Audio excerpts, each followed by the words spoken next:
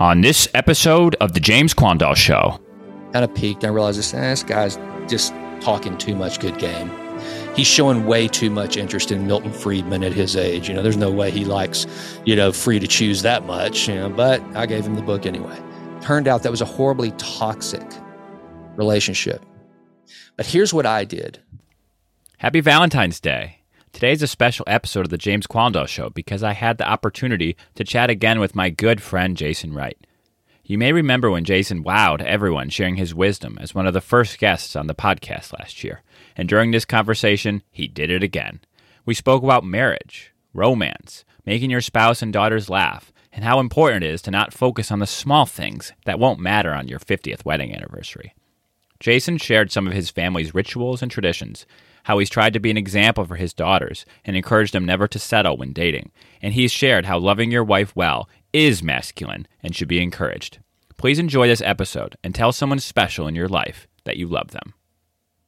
I'm super excited to have my good friend Jason Wright back on the show, the first repeat guest on the James Quandall Show. And this is a special episode of the show because it's Valentine's Day week, and it's time for you to listen to two dudes talking about romance and how to woo your wives, and so much more that we're going to get into, I'm sure, because before we even started recording, we already geeked out on life for 30, 40 minutes, so you're in for a treat with this one. But Jason, welcome back.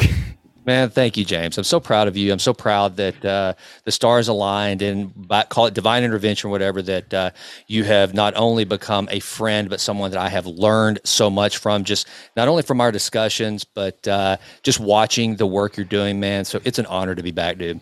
This is our 8-month anniversary, I believe, from when we first sat down and recorded a podcast.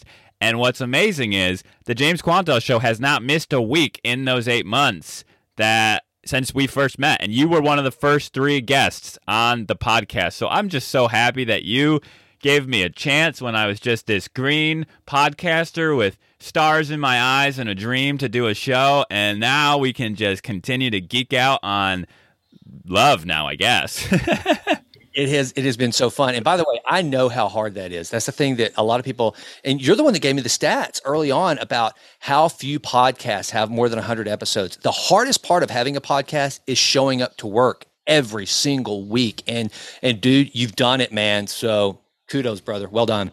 And thank you to the listeners for putting up with my learning and your reviews and your emails. And that means so much. And when you share the show, that's what does it. That's what keeps me recording these episodes, is those text messages that, hey, I really love that episode. So thank you so much. But in Valentine's Day spirit, I want to talk about romance. And the reason I wanted to talk about it with you was 2 reasons. One, on the Jason Wright Show, you had our mutual friend on, Mitchell, and you weren't talking about this, but he had a comment, and he said, hey, it looks like you and Gemlin are just in love. Like, it looks like you guys just have such a good relationship. And I think he asked, how do I find that for myself? And I was listening to that on your show. I go, yes, I've seen that same thing. They just have a relationship that just looks fun. It looks like they just enjoy being around each other, and it's just playful. And I said, I want to talk to Jason about that because as a newlywed, I want to make sure I maintain that spark. That was the word that he used. It was a special spark that you guys have. So let's spend this episode you teaching me how to maintain a spark and create a spark. Well, I'll tell you how I do it. First and foremost, this is one of my favorite topics. I love talking about my wife. Gemlin she's my hero in so many ways. And you know this because you have seen her. She's a tiny little thing. She's barely over 5 feet tall, but she is the largest physical figure in my life by far. And so I think here's the thing that really makes our relationship work. And by the way, thank you for that honor, James. Just like I told Mitchell, he did. He came out of the blue with that. And I was like, oh my gosh, if I'm known as nothing else but Gemlin's husband that is madly in love with her and her in love with me, man, I'll take that identity all day long. So I was so honored by that. And I'm honored that you have seen that so much that you're giving me the opportunity to share this on the show. So thank you for that, brother. All right. So first and foremost with Jimlyn and I, it starts with appreciation, man. She and I, she came out of a long, she'd never been married before, but she came out of a long-term bad relationship when we met. As you know, I married my college sweetheart. We're married for nearly 17 years, have two beautiful daughters to show for it, but it was pretty toxic and unhealthy. And just to honor the mother of my children, she and I are friends now. Jimlyn and I are friends now. So listener, don't worry. If you're wondering, I wonder what it's like now. Well, sorry to interrupt, but I thought that was very interesting when I saw a TikTok video of your Thanksgiving this year with all of you in one spot. And I go, if this isn't something out of Van Wilder, I don't know what is. Like, how on earth do they sit around the table? Like, I just feel like it would be so uncomfortable. Yeah. It's and a lot of that is because Jimlyn makes that work. And let's be honest. I mean, she's the one that came into this with, two daughters that are like on the brink of adulthood and marrying me. And to be honest with you, I didn't think I was worthy of someone like Jimlyn. Beautiful, smart, strong, younger than me. I mean, everything. And I think that goes back to what I said at the beginning of this. I have such an appreciation for her, and it starts a cycle, man. Whenever you truly respect and appreciate the person that you've been blessed to walk through life with in the way that she and I do, then it just works. And then another thing that I know, because you do see both my social media as well as the Hot Tot social media, where I am affectionately known as her intern at our store, I'm not afraid to do whatever it takes to make her laugh. And, I think there was an episode of Seinfeld where they're talking about the move. I think the episode was titled The Move, and Jerry had a move and Putty had a move. George failed trying the move. Guys, if you want a move that will work each and every time, be willing to be a clown and find out what makes your wife, your spouse, your girlfriend, whatever, make her laugh. And I think that's one of the things that I do with Jimlyn, because she is like so reserved. And so to be able to make her laugh, it's my favorite thing, man. So that's what I would say is the key to making it work is, look, life is going to be serious enough, especially when it comes to relationships. And then, James, I'm going to go ahead and throw out what I think was probably my best little nugget of wisdom. But, by God's grace, I'm not smart enough to come up with this, but that I gave Mitchell is from a male perspective or female, whatever, but just speaking as a male, whenever you find yourself in areas of disagreement, and Jimlyn and I don't fight, we don't have arguments.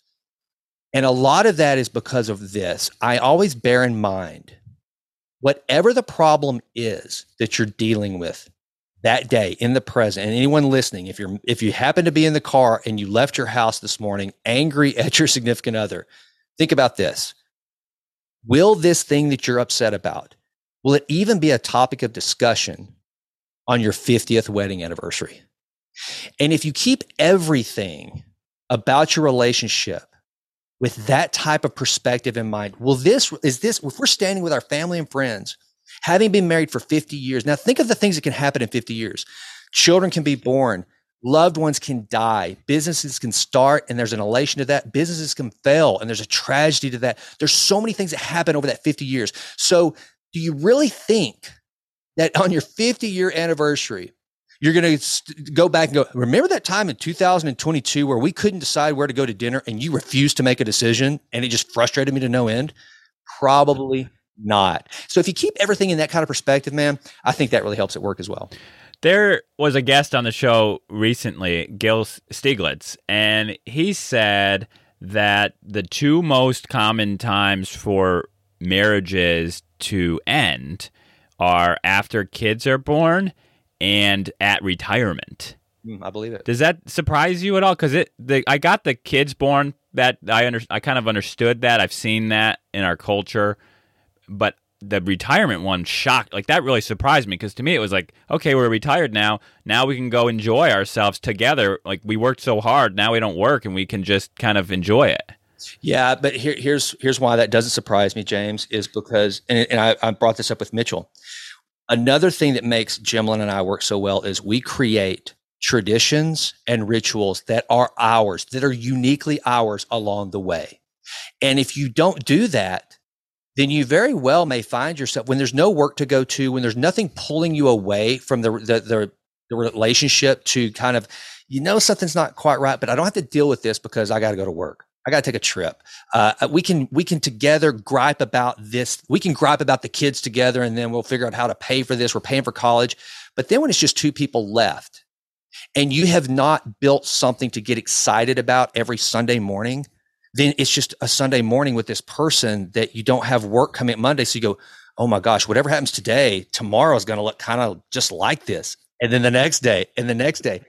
And so like one of the kind of a little anecdote that I used with Mitchell, I told him that, this friend of ours, when Jimlin and I got married, she gave us this set of coffee mugs that say hubby and wifey.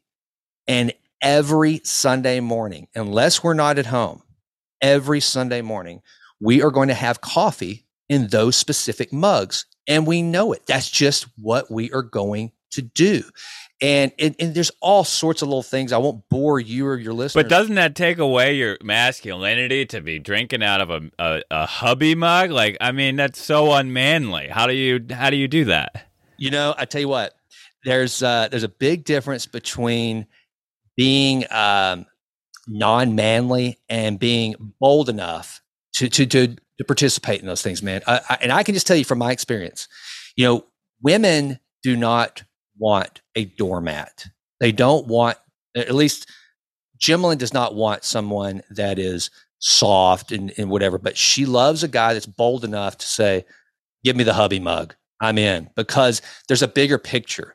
And then I think that the wisdom, because it's not just about the kind of the silly mug. It's about, hey, we've created space here that is ours. We've created something that's a reminder. And think about that. I mean, it takes us back. Those mugs exist. This is funny. It's weird because we love coffee. So maybe that's why so many of our stories revolve around coffee. But there's a little bitty spoon with a heart. Talk about, cheesy stuff and not non-masculine. There's this little bitty stirring spoon that's in the shape of a heart at the end that a friend of ours gave during our wedding. It is what we use to stir our coffee. The cream in our coffee, that's what we use, is that little spoon, always, because again, it's a reminder. It is ours. And so I think that, no matter what happens, when Rylan and Abby are off on their own and they're, with our grandkids one day and they're doing their own thing, and the store, Jimlin has sold that or whatever, and it's just us just hanging out, traveling to South Carolina to see the Quandals for a while in my dream Sprinter van. When that happens, we will show up in South Carolina with our coffee mugs and our little stirring spoon, making coffee exactly the way we want it. And that is uniquely ours. That will go with us from today and into retirement and for the rest of our lives. I think that shows like Everybody Loves Raymond and The Simpsons and all the other shows that portray the modern family today have these men who are so manly, they're afraid to be soft around their family and don't ever allow their kids to learn romance and intimacy and, God forbid, love. Mm-hmm. And I think that masculinity is knowing when you can be soft and embrace these types of things. And I think that's what you do. Like, I do think you're a tough, manly man, but you're drinking out of those mugs and you're wearing an elf costume and running around your wife's store and you are proud of it. And I think that's more manly than being too afraid to do that because of how people might judge you. Yeah. Well, here's the thing, James. And I think that every guy out there listening, if you're a CPA at KPMG or whatever, God bless you. And some of you are veterans, some of you, you may be in the reserves or whatever, but just look, we live in a very uber first world setting. It's the 21st century. So you're probably not going to bear arms and go slay a dragon for your princess in 2022, right? But show your wife that you are willing to make a fool of yourself to everyone else but her to get that laugh. It's a moment to be kind of an alternate hero, if you will. It's like, because there's nothing more heroic than being able to completely put your ego and everything else aside and go, you know what, sweetheart, whatever your happiness means, it's not just always about slaying dragons and making them money and putting the roof over the head and all these things that, we kind of get caught up in. It's just, and the thing is, the cool thing about women, I say this about Jimlin all the time. One of the things I love most about her is that Jimlin didn't need me. She was doing just fine before I ever showed up. And if I'd never come along, that girl would still be successful and kicking butt and taking names. It's not that she needs me. It's that she wants me. And I think as a man, if you can be the type of guy that you can slay those dragons of a different kind, which is generally our ego, our pride, being truthful. I mentioned this too. Never holding back. We as men, we tend to put up walls because to be able to just say, to let our spouse and sometimes even our children know, hey, I love you. I love you so much. Well, every time you say, I love you, that kind of puts you out there to be not loved or hurt. And that's scary. But if you can do that, man, I'm telling you, that's where the magic happens. It took me a long time to tell Emily I loved her for the first time. I said it inside of me for a long time before I said it out loud. And it was for that reason. I had been hurt in the past and afraid to say it and then not be able to, then be hurt again, basically. And now I'm saying it more than ever to make up for all of that time, because we have to tell our spouses we love them every time we think of it, every single time we think of it. And, you mentioned the 50-year wedding anniversary and will this matter? Basically, when I think of that, almost none of this stuff's going to matter in 50 years. And another thing that I kind of feel with Emily is if we have some small fight, some issue, just like a disagreement of some kind, and she's leaving, the house to go shopping or something, I want to fix that before she leaves. Like, what if it's the last time I see her? I don't want it to be some silly argument about nothing. Like, I don't like those little silly things. They're just not worth it in the grand scheme. I could not agree more, James. That's one of the things too. That's one of mine and Jimlin's little rituals. We do not part company without giving each other a kiss. It's morbid and it sucks, but it's kind of like memento mori, or whatever it is, the Stoic idea of we're all dying. And it's this idea of having something to remind you. And, that could be the last kiss ever. And again, it is rather morbid, but also I think it's important. And as I'm older than you, and I just had this discussion with a friend this past week, the older you get, the more finite you realize life truly is. And every day, instead of it going from this, workshop, conference trope of seize the day, live in the moment, appreciate the present, the past is gone, the future's not here, and the present's the only thing that's real, and that's why it's called the present. It goes from that to all of a sudden you go, wait a minute, based on the actuarials, I might be halfway through this race. And I got a lot of stuff I want to get done. I want my wife to know how much I love her. And I've only got so many more days. And I really don't know when the scoreboard is going to click 0. I don't know that. I think I've got a few more quarters, but who knows? And so when you start to think in that kind of finality of this journey we're on, to your point, the little stuff really doesn't matter all that much. But the things that are really big, like giving your wife a kiss before she leaves, and just and talking about children, and we're going to talk a little bit about that. When they frustrate the crap out of you as teenagers and they go to leave to go to their friends, even when you don't want to because they haven't done what you've asked and they've let you down, go ahead and give them a hug, let them go, because they may not come back. That's just the reality. And so I think having that mindset, and again, it goes back to that appreciation of the now and knowing that tomorrow the next moment is not guaranteed. It changes everything. How, with that in mind about any day could be the last day, how do you still have motivation to work or do things like that when it's like, oh, well, yeah, it could be over tomorrow. Like, I just want to kind of enjoy the day. Like, how do you get motivated with that mindset? Yeah, so there's a good, I wish I had it in front of me. So Marcus Aurelius actually wrote on this, and he talked about how, a lot of people, and I'm going to paraphrase and use his kind of his wisdom into the answer. A lot of people have this Don Draper type mindset of, I'm living like there's no tomorrow because there's not. And if you know anything about Mad Men, and the character that I think is one of the best characters ever developed on film ever is Don Draper. Don Draper, he cared about one thing, the moment in front of him. He didn't give a dang who he hurt, whether it was his children, whether it was his spouse, whether it was his coworkers. Don Draper lived for Don Draper, so that if he dropped dead tomorrow, then Don Draper had been all in for Don Draper. Well, Aurelius comes at it from a different standpoint.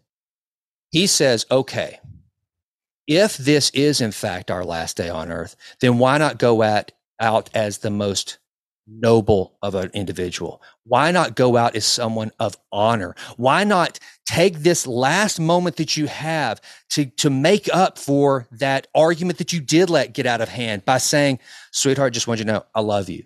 And there's nothing that will ever change that. So that we had this whole mind shift, and it's not about doing good works and trying to be good. It's just saying, wait a minute, if this is my last day on earth, that famous poem, The Dash, what if the last little tiny, tiny, tiny, tiny millimeter of it, you make sure you polish it up and go, you know what? The last thing I want them to remember of me is I don't want to remember that it's my last day. So I climbed, El Capitan, I free soloed El Capitan, and that was my last deal. And God bless Alex and those guys that do that, right? They're rock stars. But instead you decide, if this is my last day, I want my wife to go, man, I was married to a good man. You want your children to go, God, my dad, the last thing he told me, he for some reason, the last thing he said was the golden rule. He told me to treat others as I wanted to be treated before I left. I don't know why he did that. It's this whole mindset of just staying true to who you really, really want to be at your core, James. And so I think when you know that, and again, we could, I know this isn't the episode we're going to do this, but it's not easy. And it starts by that having a primer in the morning where you wake up and you have rituals in motion for gratitude, for writing, for mindfulness, and never taking for one moment for granted that this complex thing that we've been given, that our soul is housed in this piece of machinery called the human body with a CPU that's a brain, that so many people are out there just hoping it works right. I hope it works all right.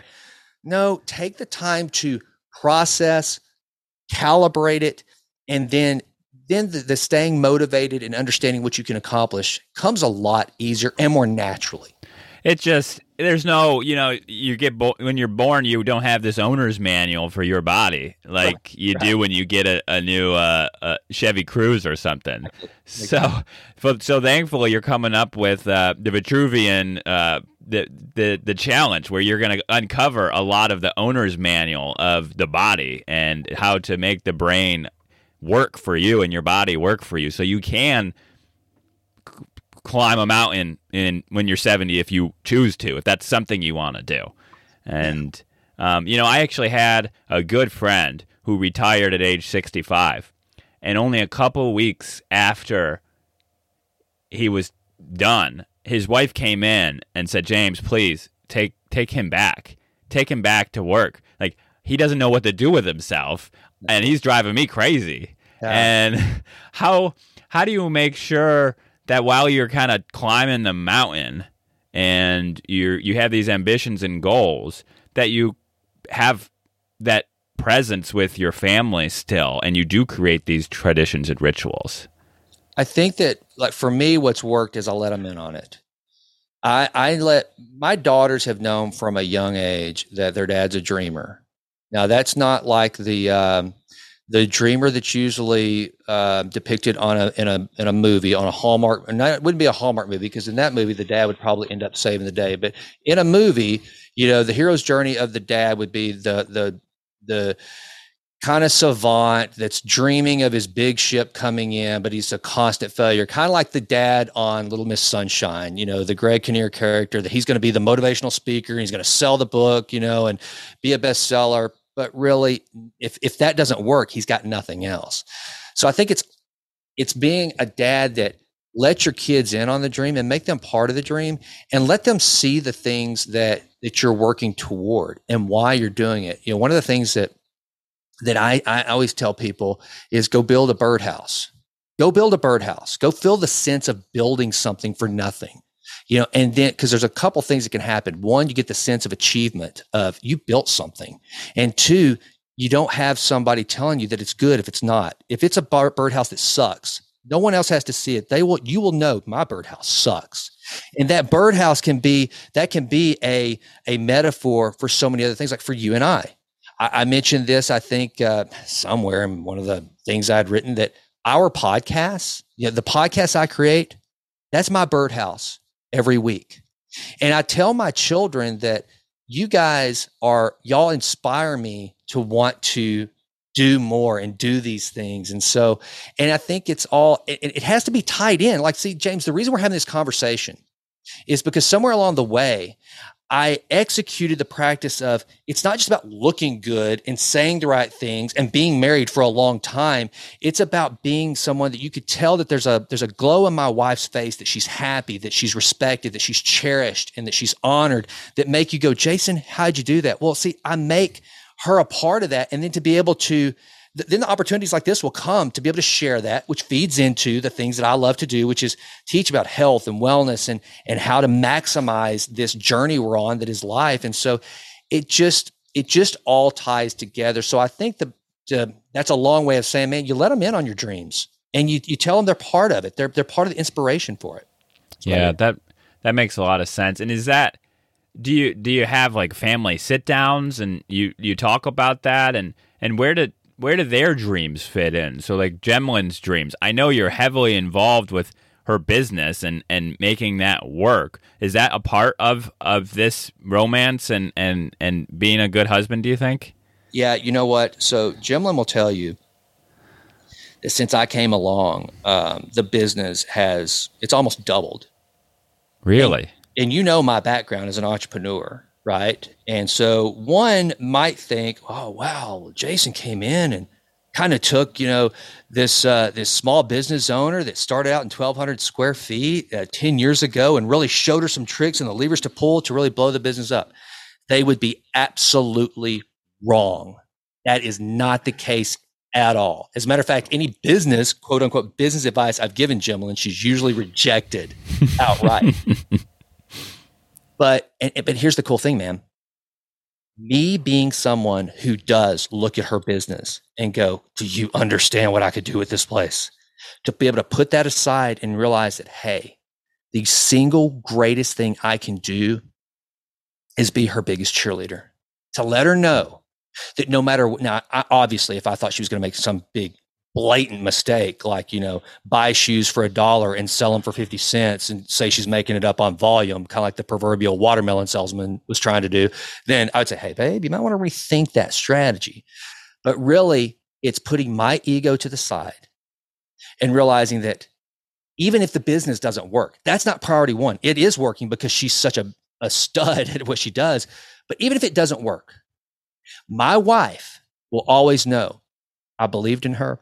I supported her. And no matter how bad the day is, she gets to come home to a guy who is her biggest fan. And so, man, I'm telling you, so that's what it is her dreams. And so then all of a sudden it becomes a matter of, as long as I'm supporting her, that's the goal, is that as Gemlin going to the store, no matter how bad her day, that she feels accomplished. She feels energized. She knows that she's got, I've got her back.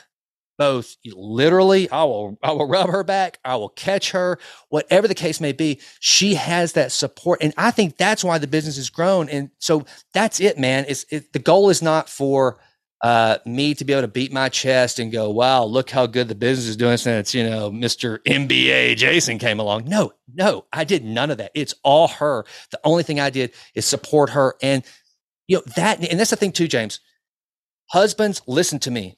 If part of your goal setting and your strategy for a successful life does not include somewhere in it inputs that are going to make your wife feel loved, cherished, respected, and honored, then you're doing it wrong. Because whatever goals you have as a husband, you might be the CEO of a Fortune 500 company, yanking down over $1 million a year. But guess what? If you don't have somewhere in your personal business plan a way to make sure your wife feels loved, cherished, respected, and that she receives the honor, because let me tell you something, James, we've talked about it. This podcast, my awesome Rodecaster Pro that I have, Wright bought that for me for Christmas. This microphone, she's willing to support these things that make us no money, that she allows me to dream. And so it's really, it's not much to ask of me to support her in her dream. And then by being her intern. And an unpaid intern at that has to dress up in goofy costumes and go on Instagram stories. I love just following along just to see what you're going to do next. And the best part is, man, she plays the best straight man to my goofiness, to my clown. Because seriously, like on the videos that we do every month, people have asked us, do you plan those or whatever? And I'm kind of like, it's weird. I'm like kind of in this grumpy mood on our way to the store the days that our videographer is going to show up to do the more professional, not just the goofy stuff I do. And they'll say, like, do y'all plan these out? And I told them, no, I don't even know what I'm going to do. And most of those videos start out with me telling Jimlyn just, okay, here's what I'm going to do. And you just react. And she just kills it, so it's a lot of fun, man. So kind of changing gears a little bit. Is it inappropriate to ask if you did these similar things with your girl's mom? Mm-hmm. Yeah, no, it's not. It's a great question. So I would say the long and short of it is yes. I started out doing it, but here's the thing, James, and this is the big lesson in, especially, okay, let's just talk as two Christians, right? As Christians, we believe in the value of forgiveness, right? That's what it's all about. So when you're really, really hurt chronically in a relationship, as was the case in our relationship, I was on the receiving end of a lot of unhealthy behavior. And I would say, I forgive you. And we'd move along. And something would happen, I forgive you. But saying you forgive someone and walking out forgiveness are two completely different things. And, I think that was the thing that I didn't do well. So no, I did not enjoy Rylan and Abby when they were much younger the way I should. I would get so wound up in the moment, the battles of life, paying the bills, starting businesses, that I didn't stop to just breathe and realize, hey man, you got a pretty good thing going here. Relax. So I tried to do some of those things, but did not do them as well. And that's why I think it goes back to what I said. Now, I told Jimlyn whenever we first got together, I said, look, here's the deal. You deserve a guy that's been through some special ops training, and I've had it. I've been in that special ops training. And so, yeah, man, I think I did. But James, obviously, and this is the thing too, to the listener, it takes two to tango, right? No marriage falls apart just because of one person. And if it's a matter of forgiveness and non-forgiveness, just because you're the offended and just because you say you forgive somebody, if you don't forgive the way that we are, and by the way, a lot of Christians out there will listen to this and they'll say, well, doesn't God forgive and forget? Well, I don't know if it says anything about forgetting. I think we get forgiveness, but it's hard to forget. Hey, man, I'm pretty sure that if you and I were standing before Jesus and said, hey, do you know who David is and Bathsheba? I'm pretty sure he'd know the story we're talking about, okay? I'm pretty sure he didn't forget. He would quote it better than we can. Exactly. It's choosing not to remember. And that was what I didn't do well. Now, these were some big, nuclear events that I went through. I'm not saying that to try to make excuses for myself by any means, but what it did for me was it made me realize, and I said I would never get married again. I was never going to marry again, man. I was single for 5 years. Rylan and Abby were going to be the only girls in my life, and I was going to live my life as a single man for the rest of my life. God had different plans, and thank God he did, because I'm such a better human being with Jimlin.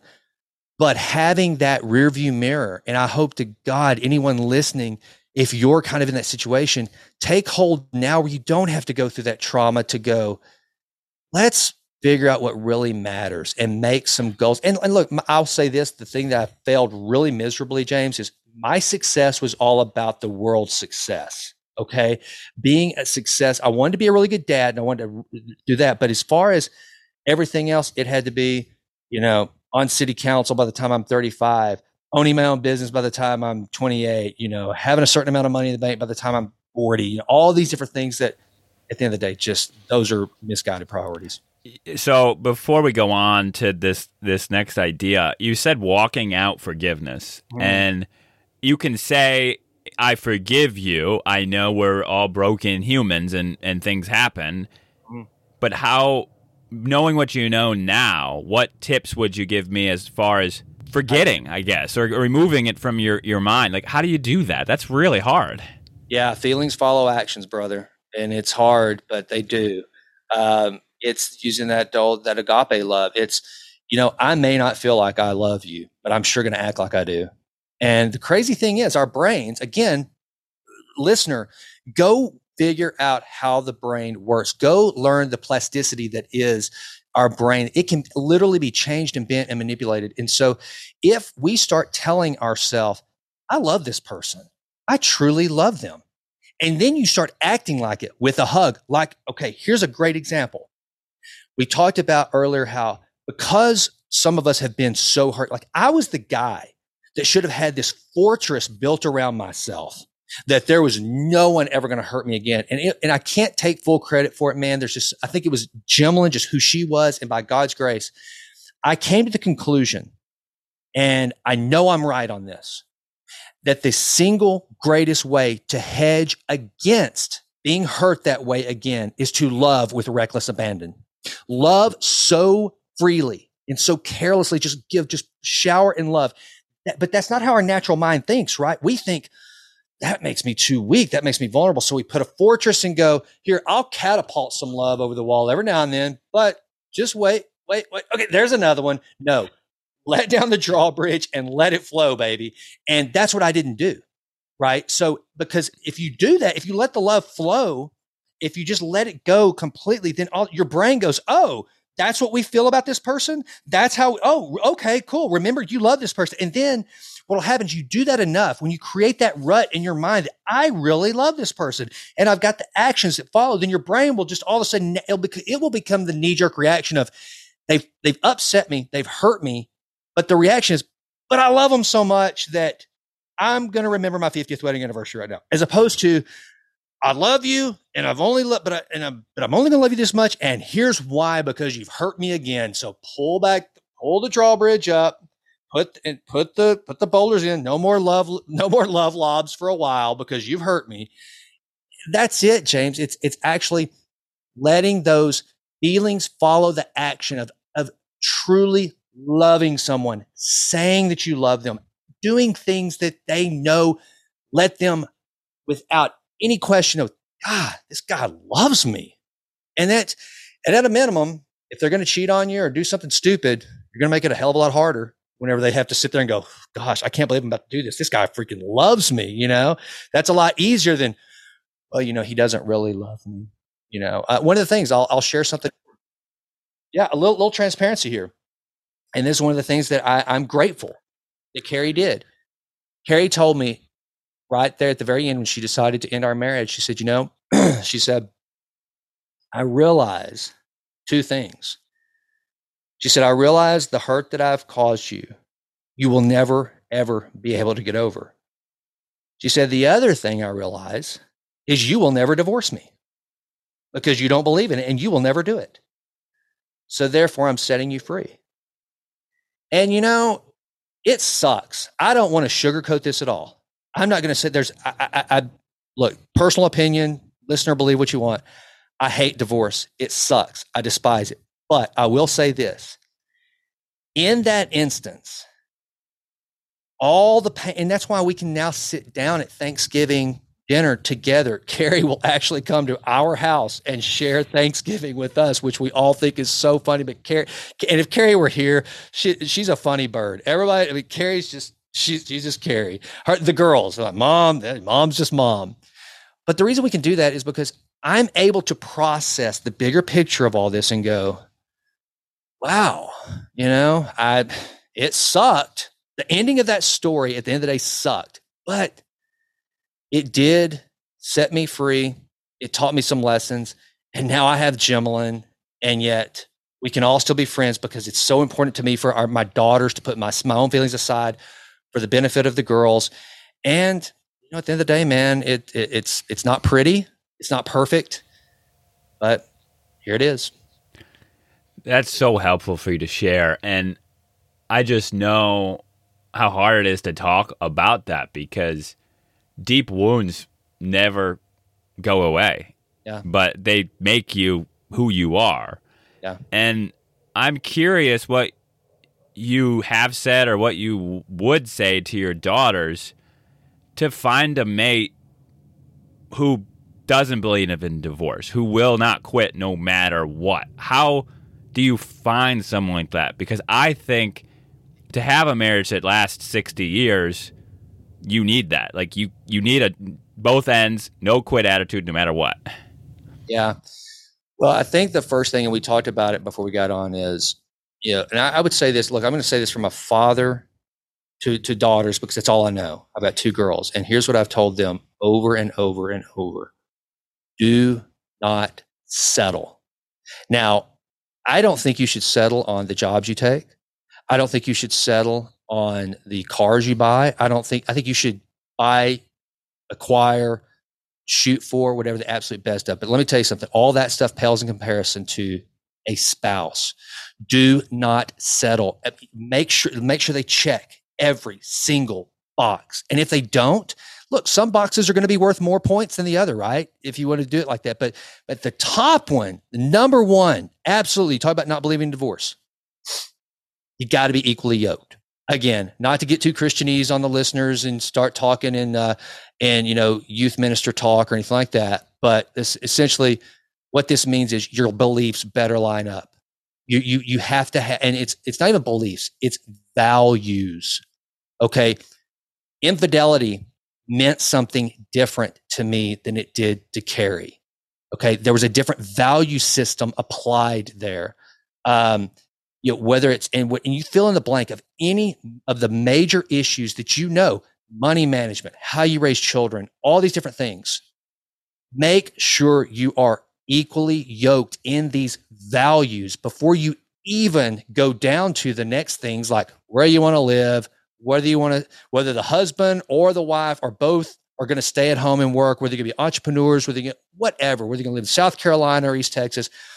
All that will come. And those are the ones you can negotiate, right? That's like, well, I want to live close to my parents. Well, I want to live close to my parents. Well, why don't we live somewhere in the middle? Okay.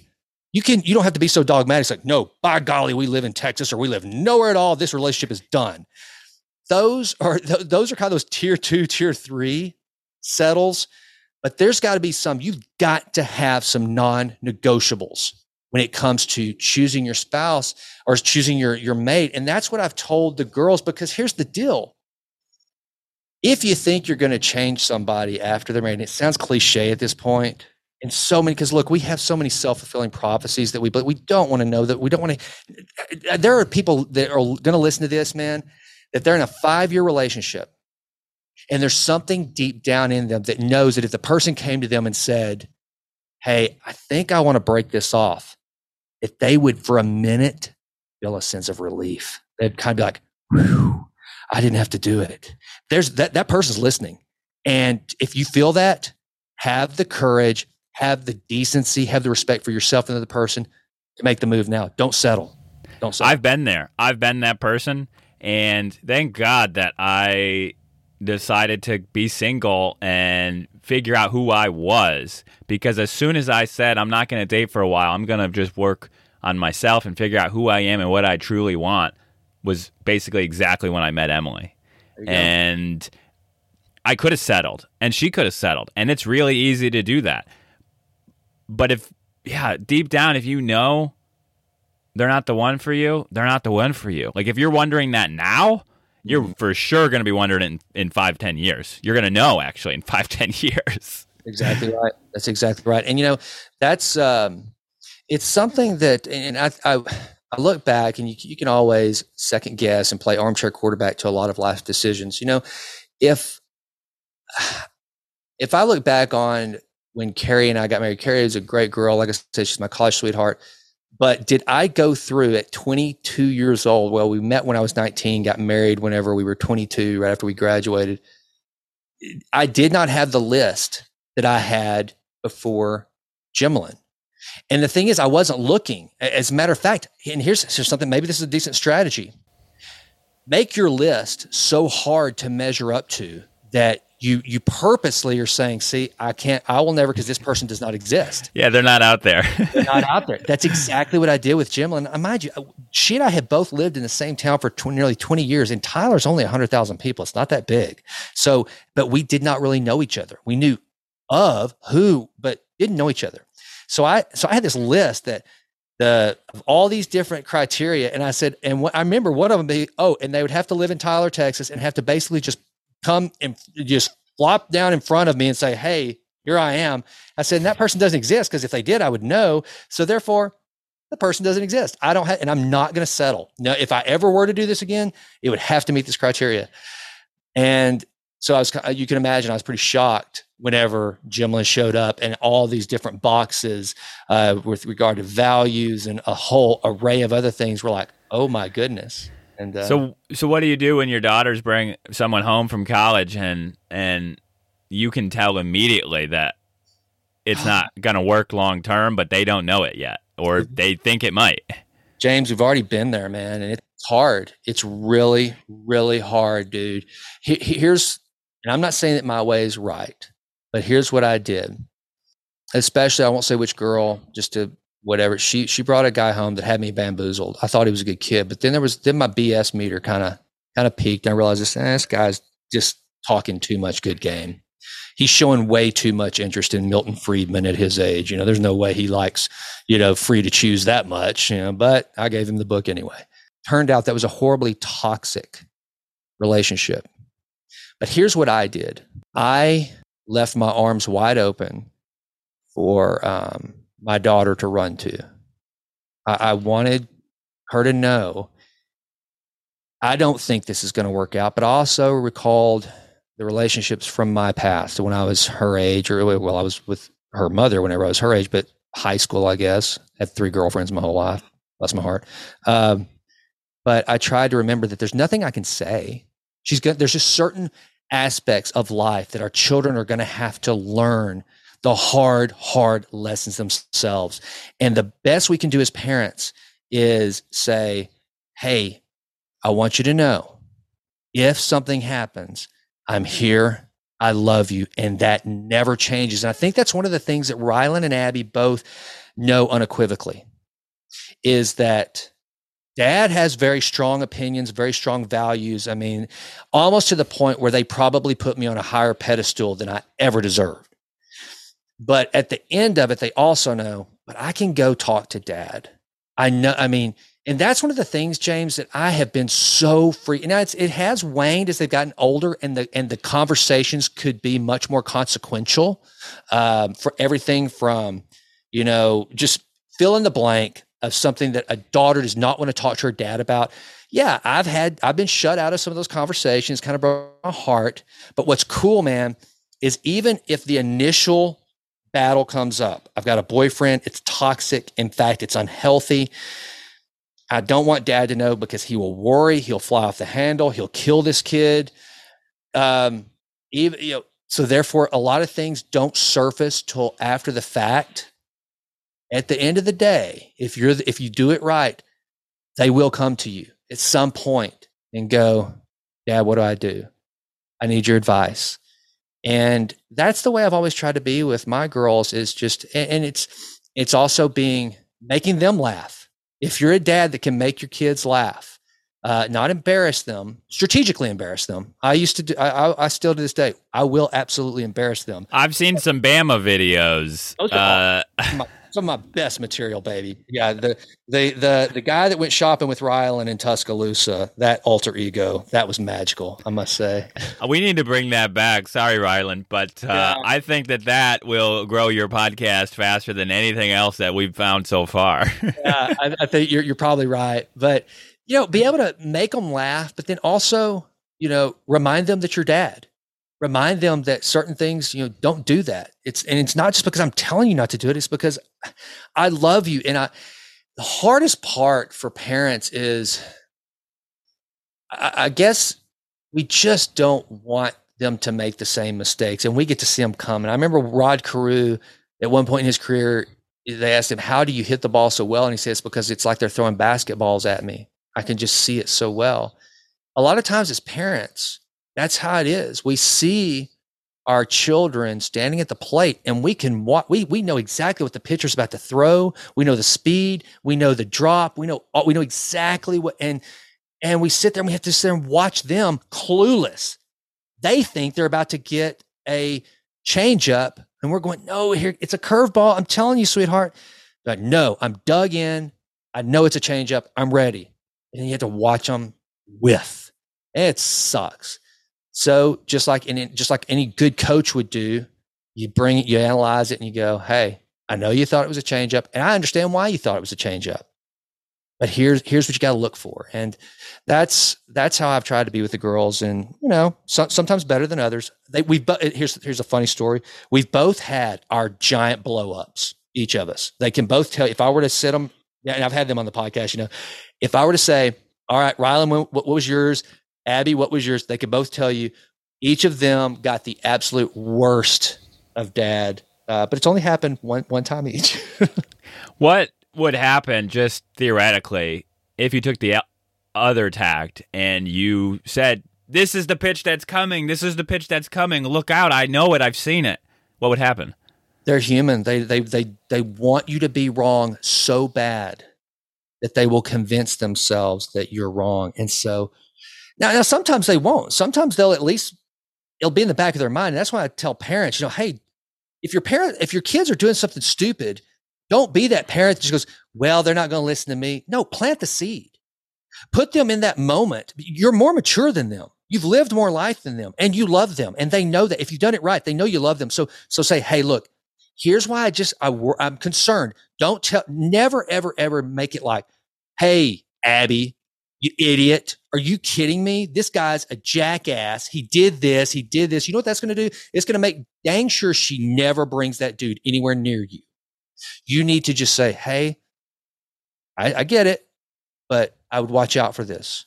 I would just be cautious. And because I think what they'll do is they'll run. I think they will run and they will shoot. Because look, here's the deal, man. It's crazy. They want so badly. Again, if you've done it the way we have, my daughters both want so badly for me to approve, which I hate that word, but they want me to approve of their boyfriends. And I always try to instill in them, it's not about me approving. It's about them treating you the way I believe you deserve to be treated, them to cherish you, to love you and respect you. And if they do that, I don't care what they do for a living. I don't care much about anything else. If they do that, if they bring out the absolute best in you, then I'm good. But if you don't do that, man, because they want so badly, and here's their default mechanism. If they want so badly for you to approve of them and they know that you don't approve, then what they'll do is they'll just keep them away from you. And then they won't come back to you because they're afraid you'll say, I told you so. Absolutely. So when they are hurt, that you won't even know it. That's exactly right, my man. Did having two daughters help you or teach you anything about how to love Gemmelin well? Absolutely. Okay, so I grew up, I was married to their mother, who had a horrible love-lacking relationship with her father, and saw the consequences of that firsthand, both from a clinical standpoint and everything else. I saw that. I had a lot of years to watch the love languages of girls and how a man should treat a girl, the things that my daughters reacted to, times that I caused them to cow down and times that I caused them to come running to me with, to jump in my arms. And so absolutely, man, it helped me. And Jemlyn, being someone who didn't have the best relationship with her father, there's something very special about all sorts of, the relationship between mom and son and whatever. They all have their own unique dynamic. The relationship that a father has with his daughter there's a fine line, I think, between that and, how you treat your daughters. You model that in how you treat your spouse, right? So it all ties together. And so, yes, this practice of being the type of man in general that I wanted my daughters to see. I want them to know my values out in the world, the things I stood for, the things I believed in, the way I handle business transactions, with integrity and honor. I want them to see that as just a male in general. That's how just the man should be. But then also, like with Jemlyn, taking it from being that honorable man to them following through when no one's looking and the only consequences are between my relationship and hers and being that guy. So yeah, I think it absolutely, being around all these girls for so long, man, it's definitely made me a better man. Might be your next course after the one you've got coming out soon, because I'm scared to death of having a daughter, knowing what I know about men and how we treat women. Yeah, it's frightening. And here's the thing, too, that you got to realize in this day and age, man, they don't communicate. And that's what I wonder. And I've tried to prepare my girls for this. And, to the listener, think about this for a moment. And James, you're younger than I am. I'm 47 or about to be 47. And we actually had to pick up a phone and talk if we wanted to communicate. And most of our interaction that we had with our girlfriends growing up in high school or whatever was in person. We actually went out, we went to movies, we hung out at each other's houses. These kids don't do this. They do some of that, but most of their relationship starts on their phones. And so so there's a false sense of they can overcome. They don't have to worry about bad breath or eye boogers or just being awkward in social settings.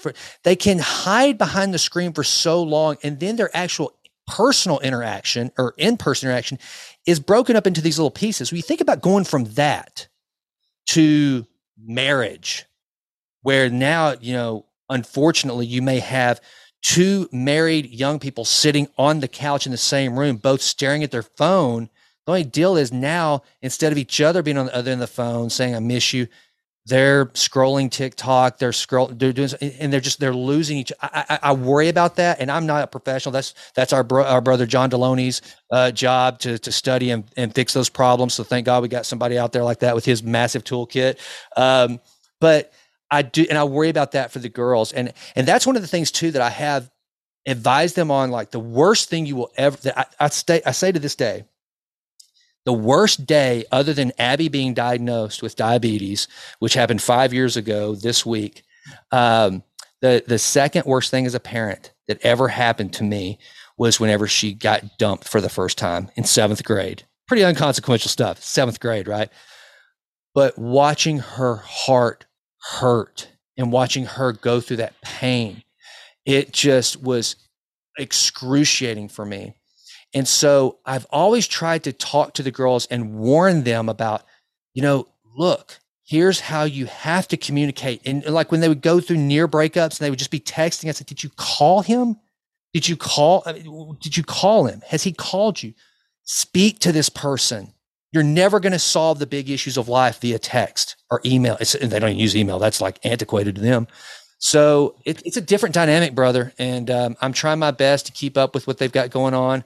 I would say in the grand scheme of things, Rylan and Abby are relatively what I guess most people would term old-fashioned. But even their version of old-fashioned is probably different than mine. So I do want to learn many, many more things from you. But I've got on here humor multiple times. Mm-hmm. What if you're not funny? Like, how do you make your kids or your spouse laugh if you just don't think you're funny? That's a good question. Wow.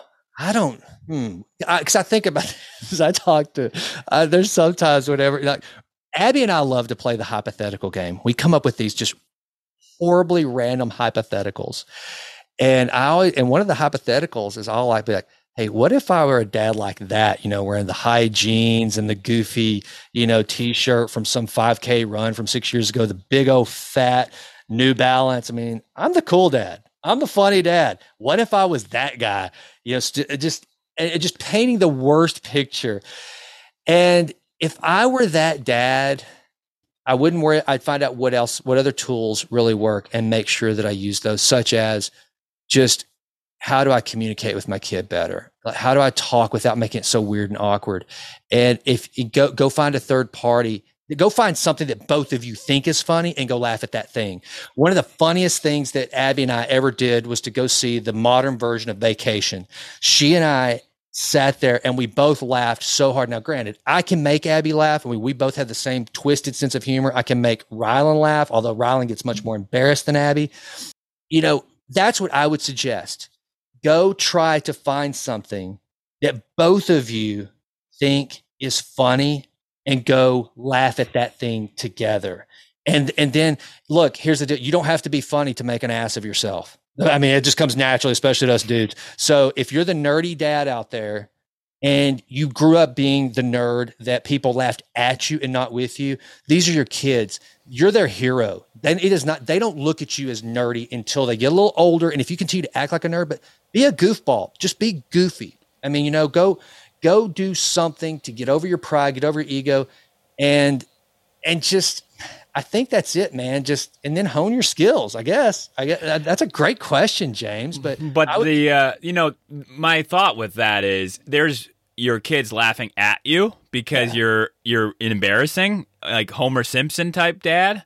Right. And then they're laughing with you because you're trying to make them laugh at something. And I think we have so many dads where the kids are laughing at them and nobody else is laughing. Like, it's just uncomfortable. Homer Simpson is not a dad anybody wants to be. Yeah. I agree. And so I think you just got to figure that out for yourself. There's one dad on TikTok, as I'm bashing TikTok earlier, that he does horrible dad jokes. And he is the dude. I bet his kids, it drives them crazy. I think the dude's a legend. I'm not asking for me. I think I'm hilarious, so I've got no problem. You're Stitch, man. You're Stitch. You got it. Your kids, they'll be laughing whenever they leave the womb.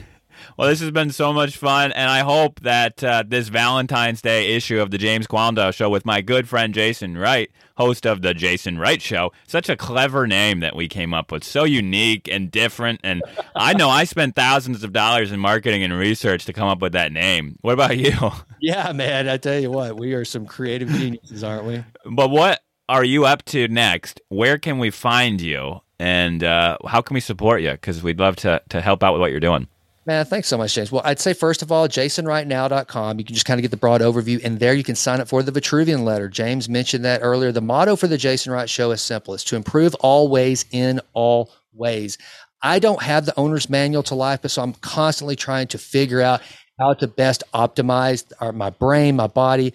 And what I do in my endeavor to improve always in all ways is just kind of create our little repository every week into the Vitruvian letter, my personal newsletter. So please go and sign up for that. Listen to the show, and the Jason Wright Show on Spotify, iTunes. It's everywhere you find James's show, and that's it. And if you have a question, just contact me through jasonwrightnow.com. And I always tell people this, and there's no ask. It's just, I believe that if I'm the best version of myself, it will benefit my fellow man. So if there's something I can help you with, if you have a question about something that we've talked about, go to jasonwrightnow.com, the contact page, and reach out. Let me know. If you are that parent and you have gone through a divorce and you've got young children, Rylan and Abby were in 8th and 9th grade. That was a very vulnerable, pivotal time of their life.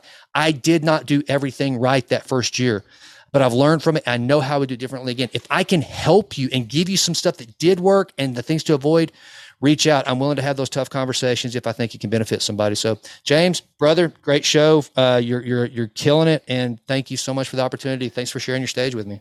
And that's Wright, Wright.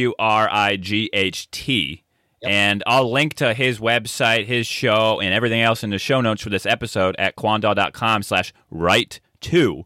And the first episode we did about a year ago, which was about entrepreneurship and growth and so many other amazing topics, is at quandale.com/Wright. So make sure you listen to that if you loved this one as much as I know you will. Thanks, James. Thank you.